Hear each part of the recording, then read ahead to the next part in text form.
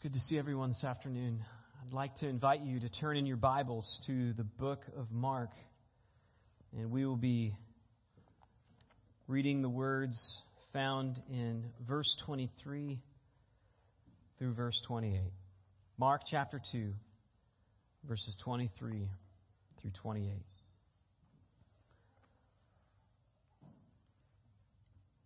And it happened that he was passing through the grain fields on the Sabbath, and his disciples began to make their way along while picking the heads of grain. The Pharisees were saying to him, "Look, why are they doing what is not lawful on the Sabbath?" And he said to them, "Have you never read what David did when he was in need, and he and his companions became hungry?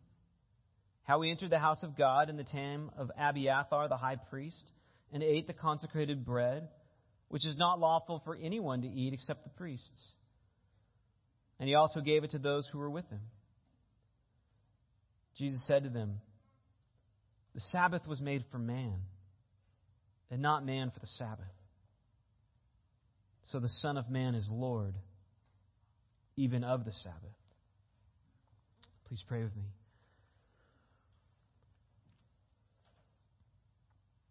Lord, it's a great comfort that as we come to your word, we're reminded that it is your word, the word of an all-powerful, sovereign, and good God who loves your children,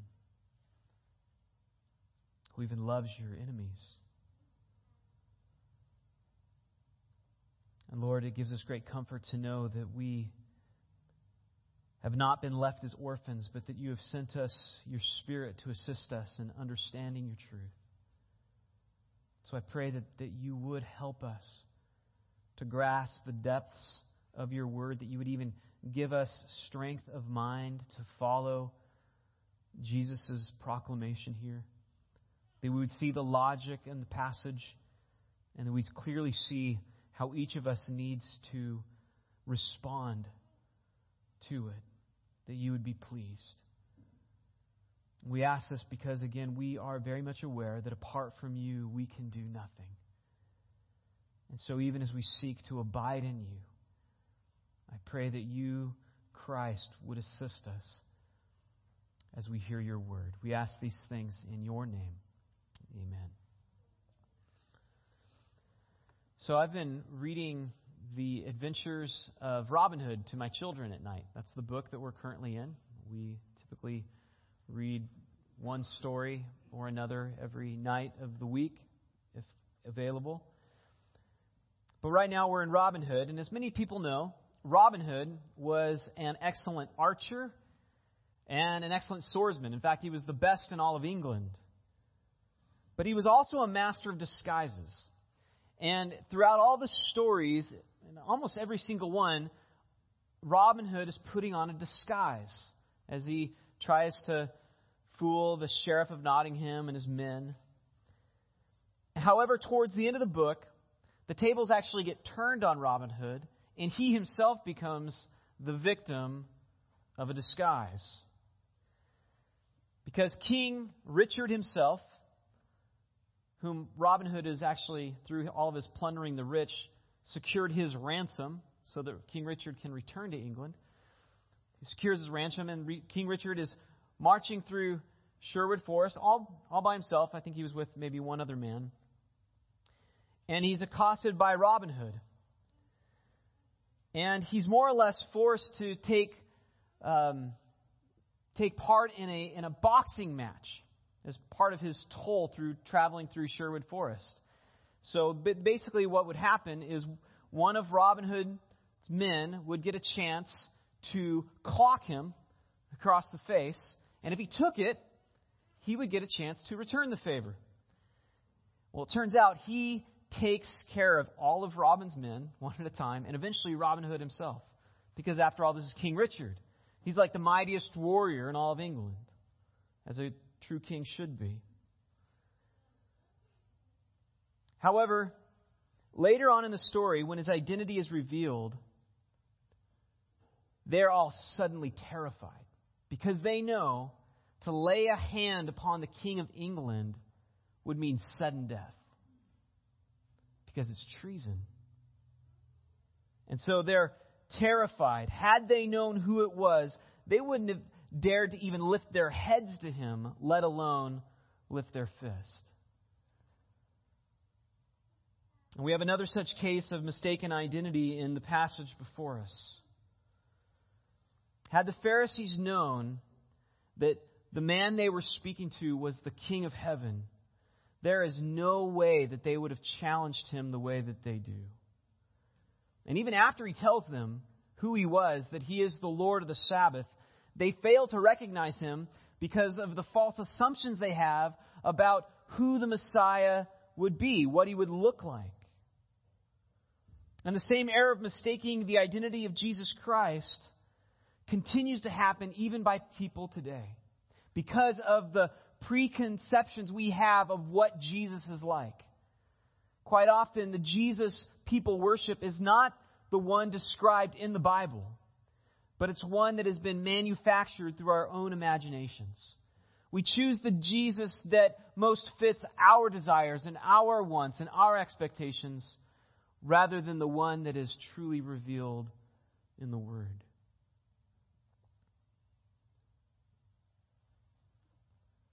Well, how do we know if we trust the one triune God revealed in Scripture or an idol that we have manufactured in our own mind? Well, one way to identify an idol is to consider what is it that upsets us.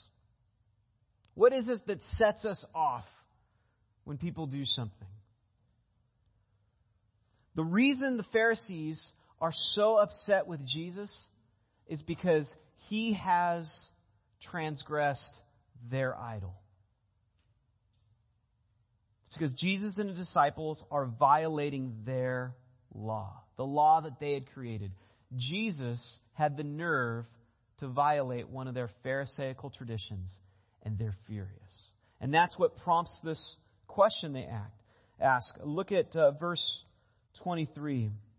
It says, "And it happened that as he was passing through the grain fields on the Sabbath, and his disciples began to make their way along while picking the heads of grain, the Pharisees were saying to him, 'Look, why are they doing what is not lawful on the Sabbath?'" And as in the previous story, this account is driven by a question coming from the Pharisees. And they notice that as Jesus and his disciples are walking past these fields of grain, they're plucking the heads off of the wheat or whatever grain it was, the barley or the corn. And then they were eating them. Now it's important to note that there's nothing wrong with what they're doing. In fact, the law actually made provision for anybody that was traveling or who had need of food, that they could pluck off anybody's heads of grain as they were traveling along a wheat field. Deuteronomy 23:25. "If you go into your neighbor's standing grain, you may pluck the ears with your hand, but you shall not put a sickle to your neighbor's standing grain." Well, they're not putting a sickle to it. They're just plucking the heads. They're actually doing something the law has provided for.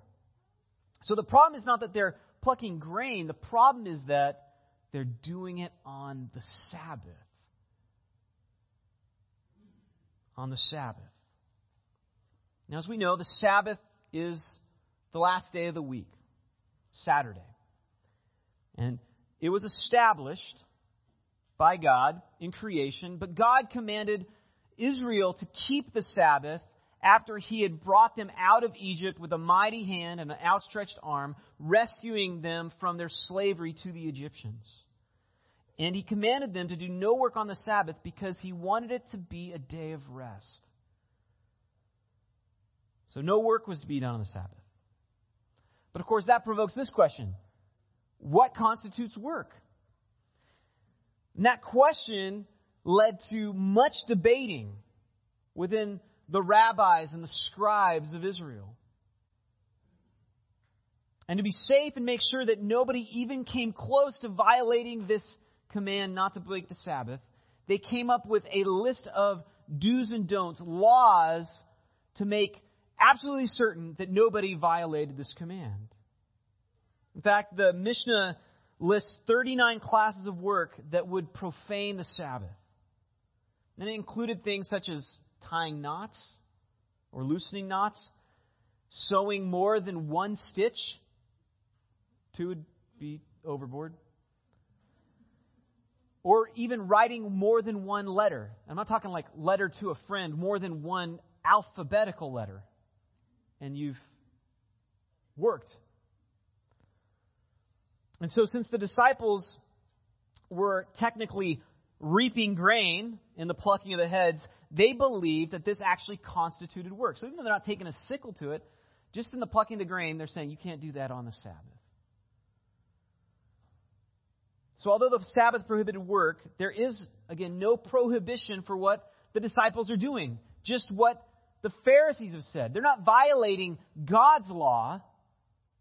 They're just violating the Pharisees' traditions, their man-made law. So again, the disciples are doing nothing wrong before God. In fact, this should be obvious to us because God is right there with them, giving them the okay. They're only doing, again, what's wrong according to the tradition established by the Pharisees.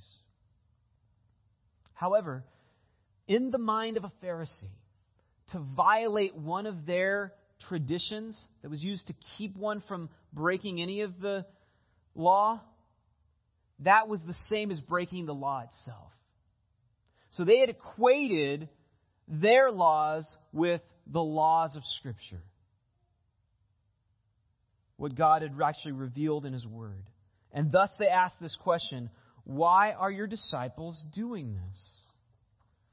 And the answer Jesus gives is intended not only to give them an answer, but really He wants to reveal to them their errors. And what He will show them in His response is that they make 3 critical errors revealed by this question they ask. They misunderstand the law. They misinterpret Scripture. And because of that, they mistake Jesus' identity. So we need to understand these 3 errors because these same 3 errors are made and have been made again and again throughout history. They're repeated by Christians today. And we need to make sure that we ourselves are not falling prey to the very same errors these Pharisees made. So the first error they make is that they misunderstand the law. They misunderstand the law. Well, let's begin by asking the question that they bring up. What was the purpose of the Sabbath? See, they misunderstood the purpose of the Sabbath. Well, if I were to ask you that same question, would your answer be different than the Pharisees? If I asked you, what is the purpose of the Sabbath? What would you say? And would it be different from what the Pharisees said?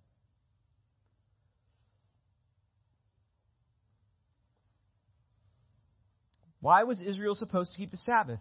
Why did God require the Sabbath to be observed?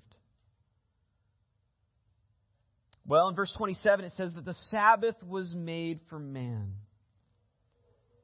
The error the Pharisees make is that they misunderstand the purpose of the Sabbath. It was supposed to be a blessing to people.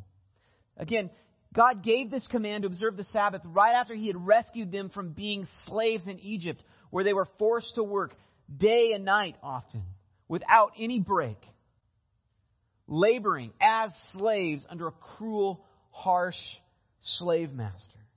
And in this command, God is demonstrating that He is not going to be like Pharaoh. He's not going to be a slave master to them, but He's going to treat them like a father would his own children. That's what's communicated actually in this command. The law was designed to be a blessing. The law was designed to be a blessing. In fact, one of the biggest errors that's propagated today by pastors is that they would say the law was only meant to show us our need for Christ. That's the purpose of the law, to just show us our need for Christ. Well, yes, the law does show us our need to Christ. It exposes our sin. It points us to Christ. But that's not the only point.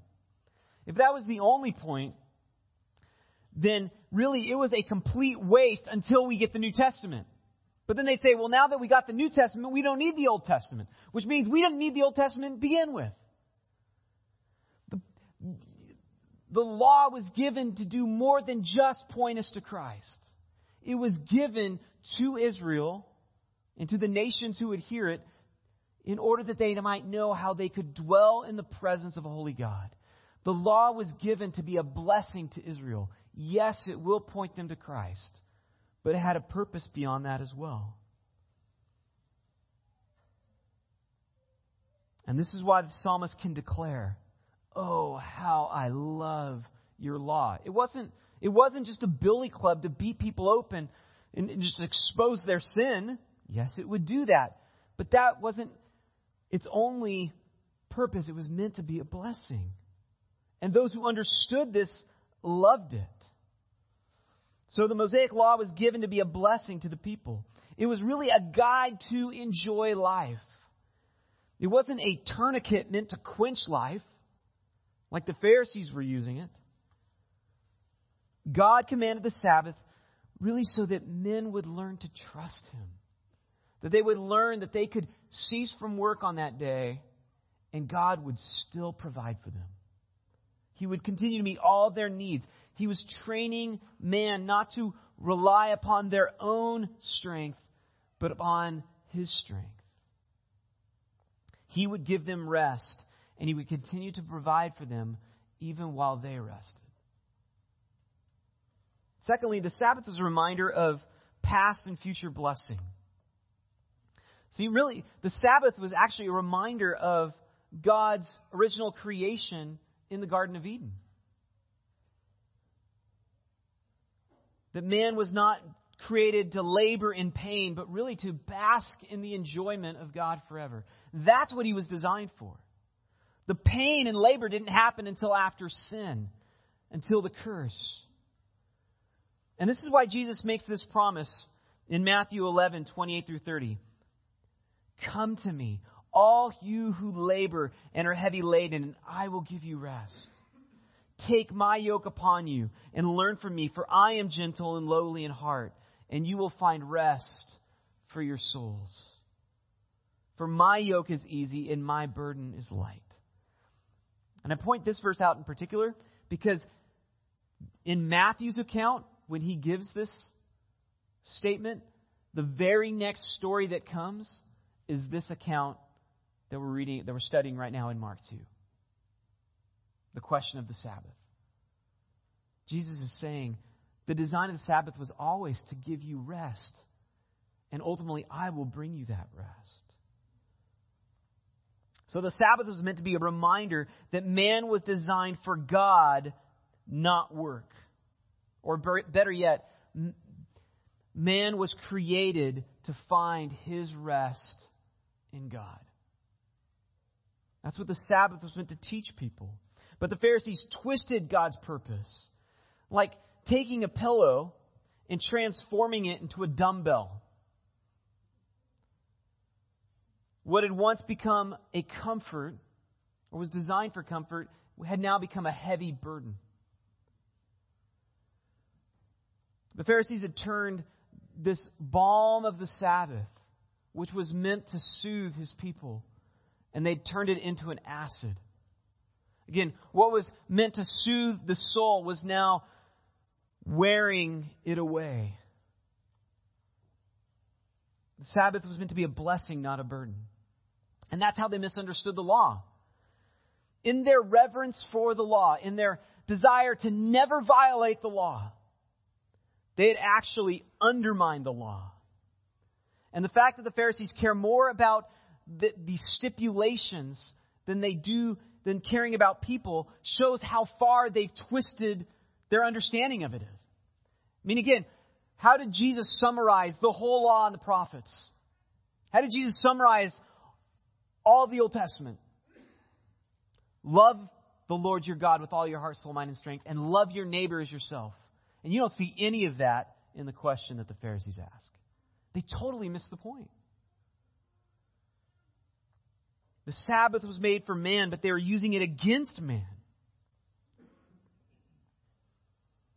Now, before we're too harsh on the Pharisees, I think we need to be honest and recognize that we too can find ourselves so zealous for doctrines and traditions that we also fail to love people. We care more about being right than doing right. I think probably all of us know somebody, whether it's at work or in our family, who's very good at showing you how much they know, but they're not so good at showing you how much they care. And this is a temptation in the church. Because truth is important. Because if we don't rightly grasp the truth, we got nothing to stand on. Our faith is empty if we don't understand the truth. The truth is absolutely important. We can't misunderstand God's law like the Pharisees did. We've got to get it straight. And so we rightly emphasize truth. And yet, the very truth that we often staunchly defend with our tongues is often undermined by our actions and our attitudes. Remember what Paul said in 1 Corinthians 13, 1 through 3. If I speak with the tongues of men and angels and have not love, I've just become a noisy gong or a clanging cymbal. If I deliver my body to be burned and have not love, I gain nothing. It's worthless. So, when Paul is describing love here in 1 Corinthians 13, he's not describing mere sentimentality or the kind of love that we might have for a pet. The love that Paul is describing is self-sacrificial love. But the reality is that it's not hard to learn. But it is hard to love like this. Pharisees are the great example. Think about how much they knew, and yet how little they loved.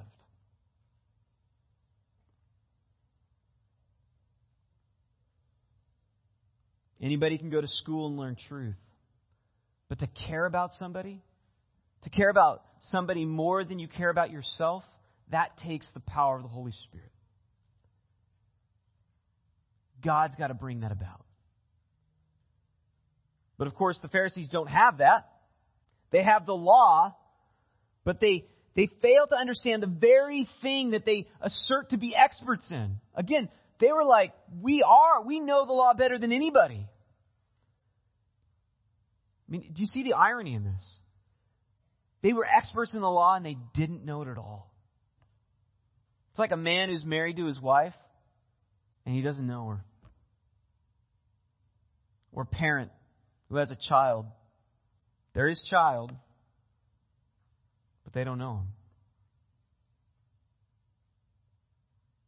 It's tragic.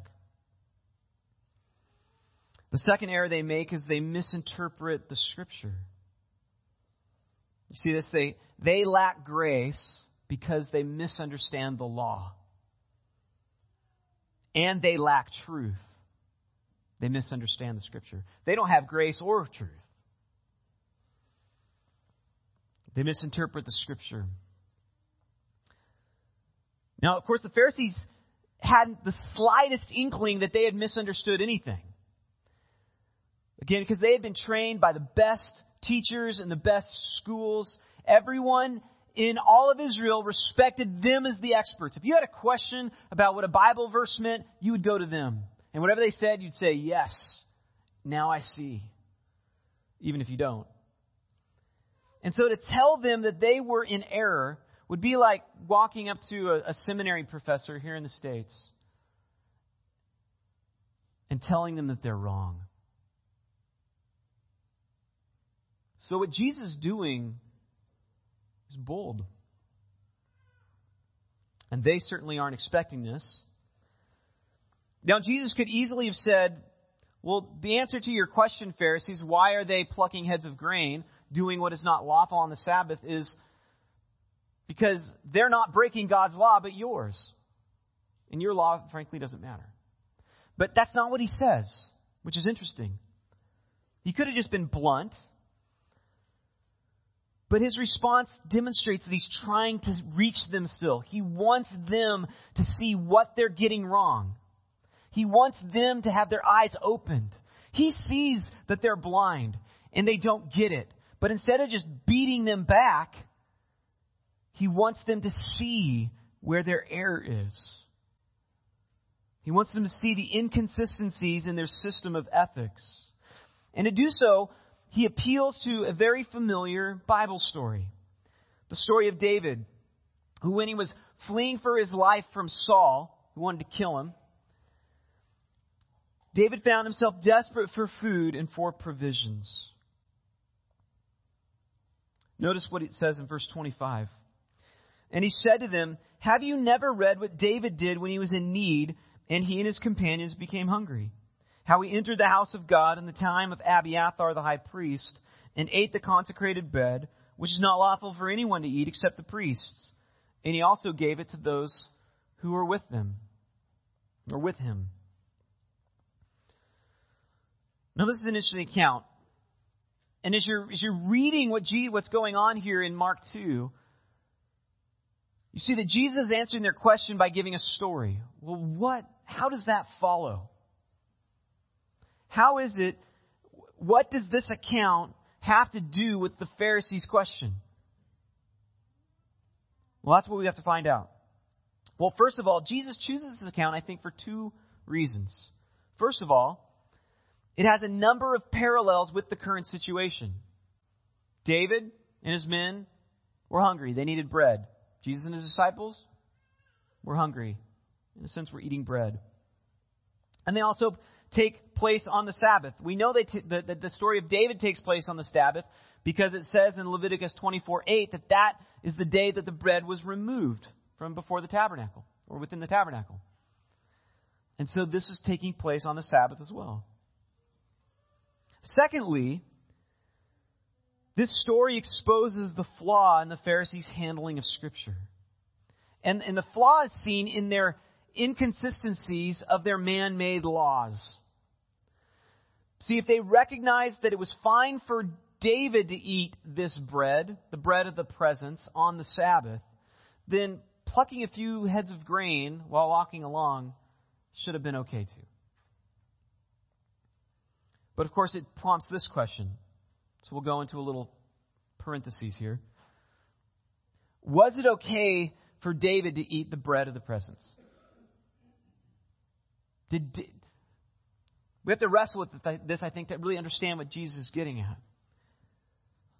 Was it okay for David to eat the bread of the presence? Well, this is interesting. There's actually no violation of a biblical law in this account. This is all that the Bible says regarding the eating of the bread of the presence. Turn to Leviticus chapter 24, verse 9. We looked at this a couple months ago, but for memory, it says this regarding the bread of the presence: it shall be for Aaron and his sons, and they shall eat it in a holy place, for it's most holy to him from the Lord's offerings by fire, his portion forever. Okay, so this is what would happen. After the bread had served its purpose, symbolizing the Israel being in the presence of God in the tabernacle,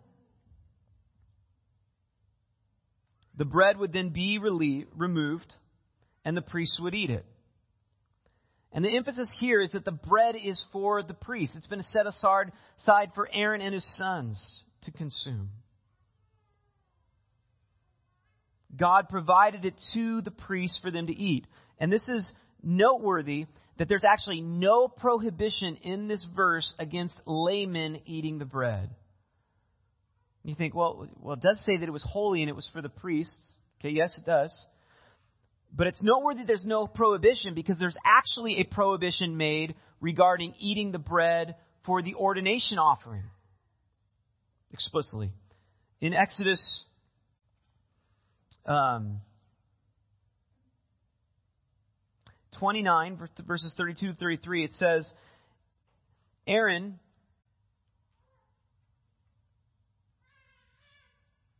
and his sons shall eat the flesh of the ram and the bread that's in the basket and the door of the tent of meeting. Thus they shall eat those things by which atonement was made at their ordination and consecration. But a layman shall not eat them because they are holy. Again, this prohibition against laymen eating the bread is only given in regarding to the ordination offering. And typically there's going to be a specific prohibition in one place, you would expect it in another. So why not an explicit prohibition made for the bread of the presence? Well, I think that the point of the bread of the presence being for the priests is just that. It's for the priests. It's the priests. It's not available for everybody. It's the priests to eat. But that doesn't mean that the priests, if a need arises, that they can't give it to somebody. And such was the case in the story of David and Ahimelech. So true, it would be very out of the ordinary to allow others to eat the bread, but it wasn't actually breaking any law of Scripture. In fact, the only law that David and his men break is the traditions of the Pharisees. And so Jesus is saying, in effect, if you think we're breaking the law, then David and the high priest and his men too are breaking the law, which your interpretation won't allow. You want to give David an okay, a thumbs up, but for us you want to condemn. You're being inconsistent. See, the Pharisees' error is that they were looking at the Scripture through legalistic lenses. That's what's causing them to stumble. They wanted to find laws of do's and don'ts instead of seeking to understand what the author meant to communicate, what the Scripture intended. And this would be like sitting down to read a love letter and only looking for the commands, taking out a highlighter and highlighting all the commands, all the imperatives in a love letter, and only paying attention to those. Well, that's a really stupid way to read a love letter. You're probably going to miss the most important stuff. And the Pharisees' superficial approach to Scripture is what led them to their failure to recognize Christ as the Lord of the Sabbath.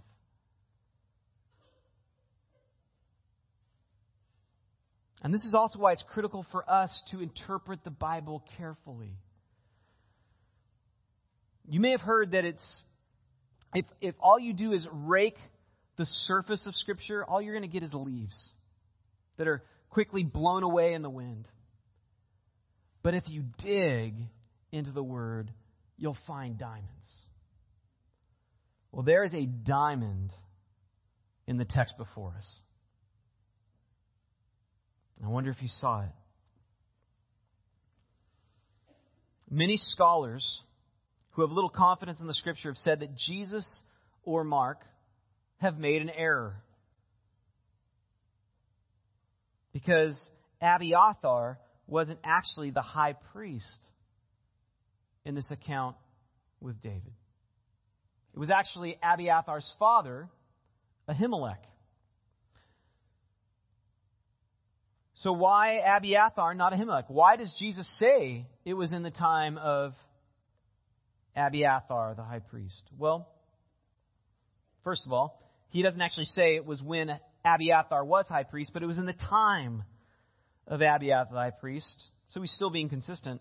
But it still begs this question, why does he say Abiathar and not Ahimelech? I mean, Ahimelech's the one that's in the story.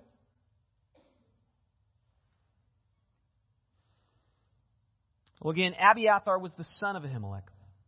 Now, what happened is, shortly after this event, when David and his men received the bread from the high priest Ahimelech, Saul gets word of this, and in anger, he kills all of the priests of Nod. They're all slaughtered, and only one person escapes, and that's Abiathar, Ahimelech's son Abiathar. And he becomes David's trusted advisor. In fact, he becomes David's high priest after Saul. And he's with David throughout all of his campaigns, and throughout everything, essentially. And then David has his children, and then David passes away.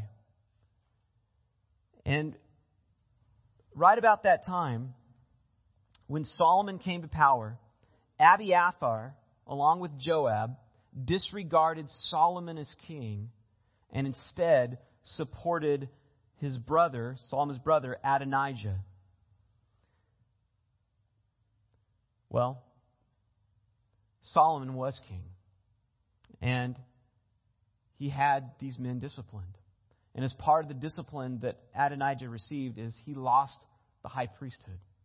And not just he, but so did his descendants. And in fact, the high priesthood was now given to the line of Zadok.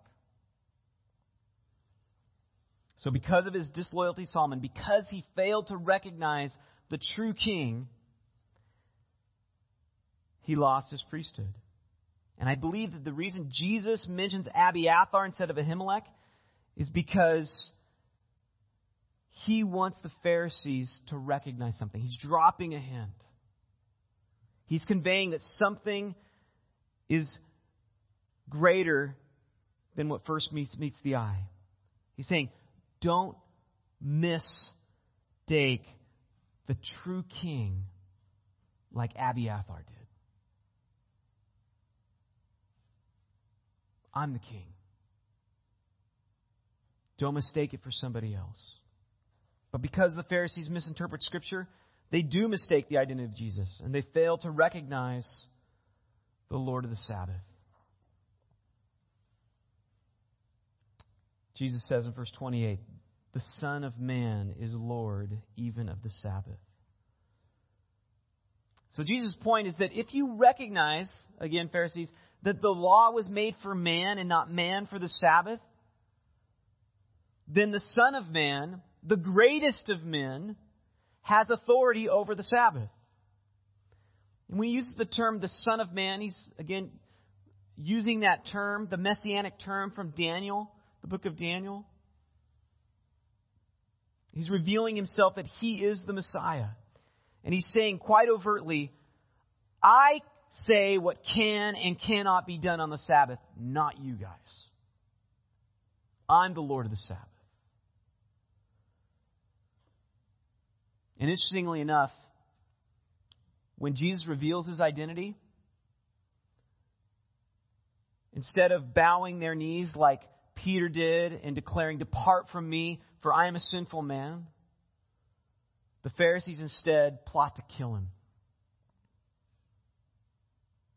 In Mark chapter 3, verse 6, which we'll look at next week, it makes that explicit. Well, why? Why did the Pharisees want to kill Jesus? Because Jesus threatened their God, their traditions, their idol, their rules. And when Jesus says, I am the Lord of the Sabbath, he's saying, I am Lord of you. I am the Lord of heaven and earth. See, either Jesus was God and Lord of the Sabbath, or the Pharisees had misunderstood the law and were misinterpreters of Scripture. See, either the Pharisees were wrong in almost everything they believed, or Jesus is wrong. See, either the Pharisees were right and Jesus is crazy, or they were wrong and Jesus is Lord. And all of us here today, we're faced with the very same question that we have to answer. Was Jesus a lunatic or a liar, or was he Lord? If Jesus was crazy, we can just blow off everything he says in this book. He was a liar. He was crazy. And in fact, the Pharisees did us a favor by taking out a rambling fool. It was good that they killed him, if he was a liar. But if He's telling the truth, and He's the Lord of heaven and earth, then we all need to obey everything He says.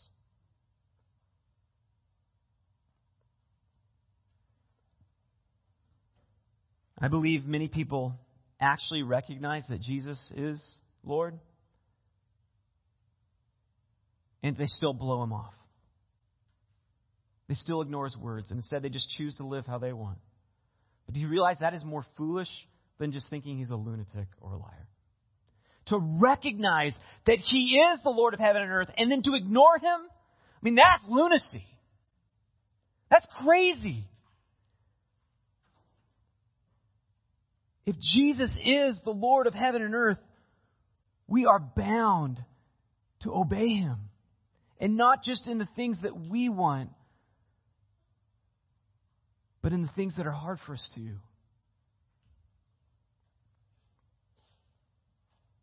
And this brings us back to Matthew chapter 7. As Jesus closed His Sermon on the Mount. Everyone who hears these words of mine and does not act on them will be like a foolish man who built his house on the sand. The rain fell and the floods came and the winds blew and slammed against that house. And it fell. And great was its fall. Let's pray.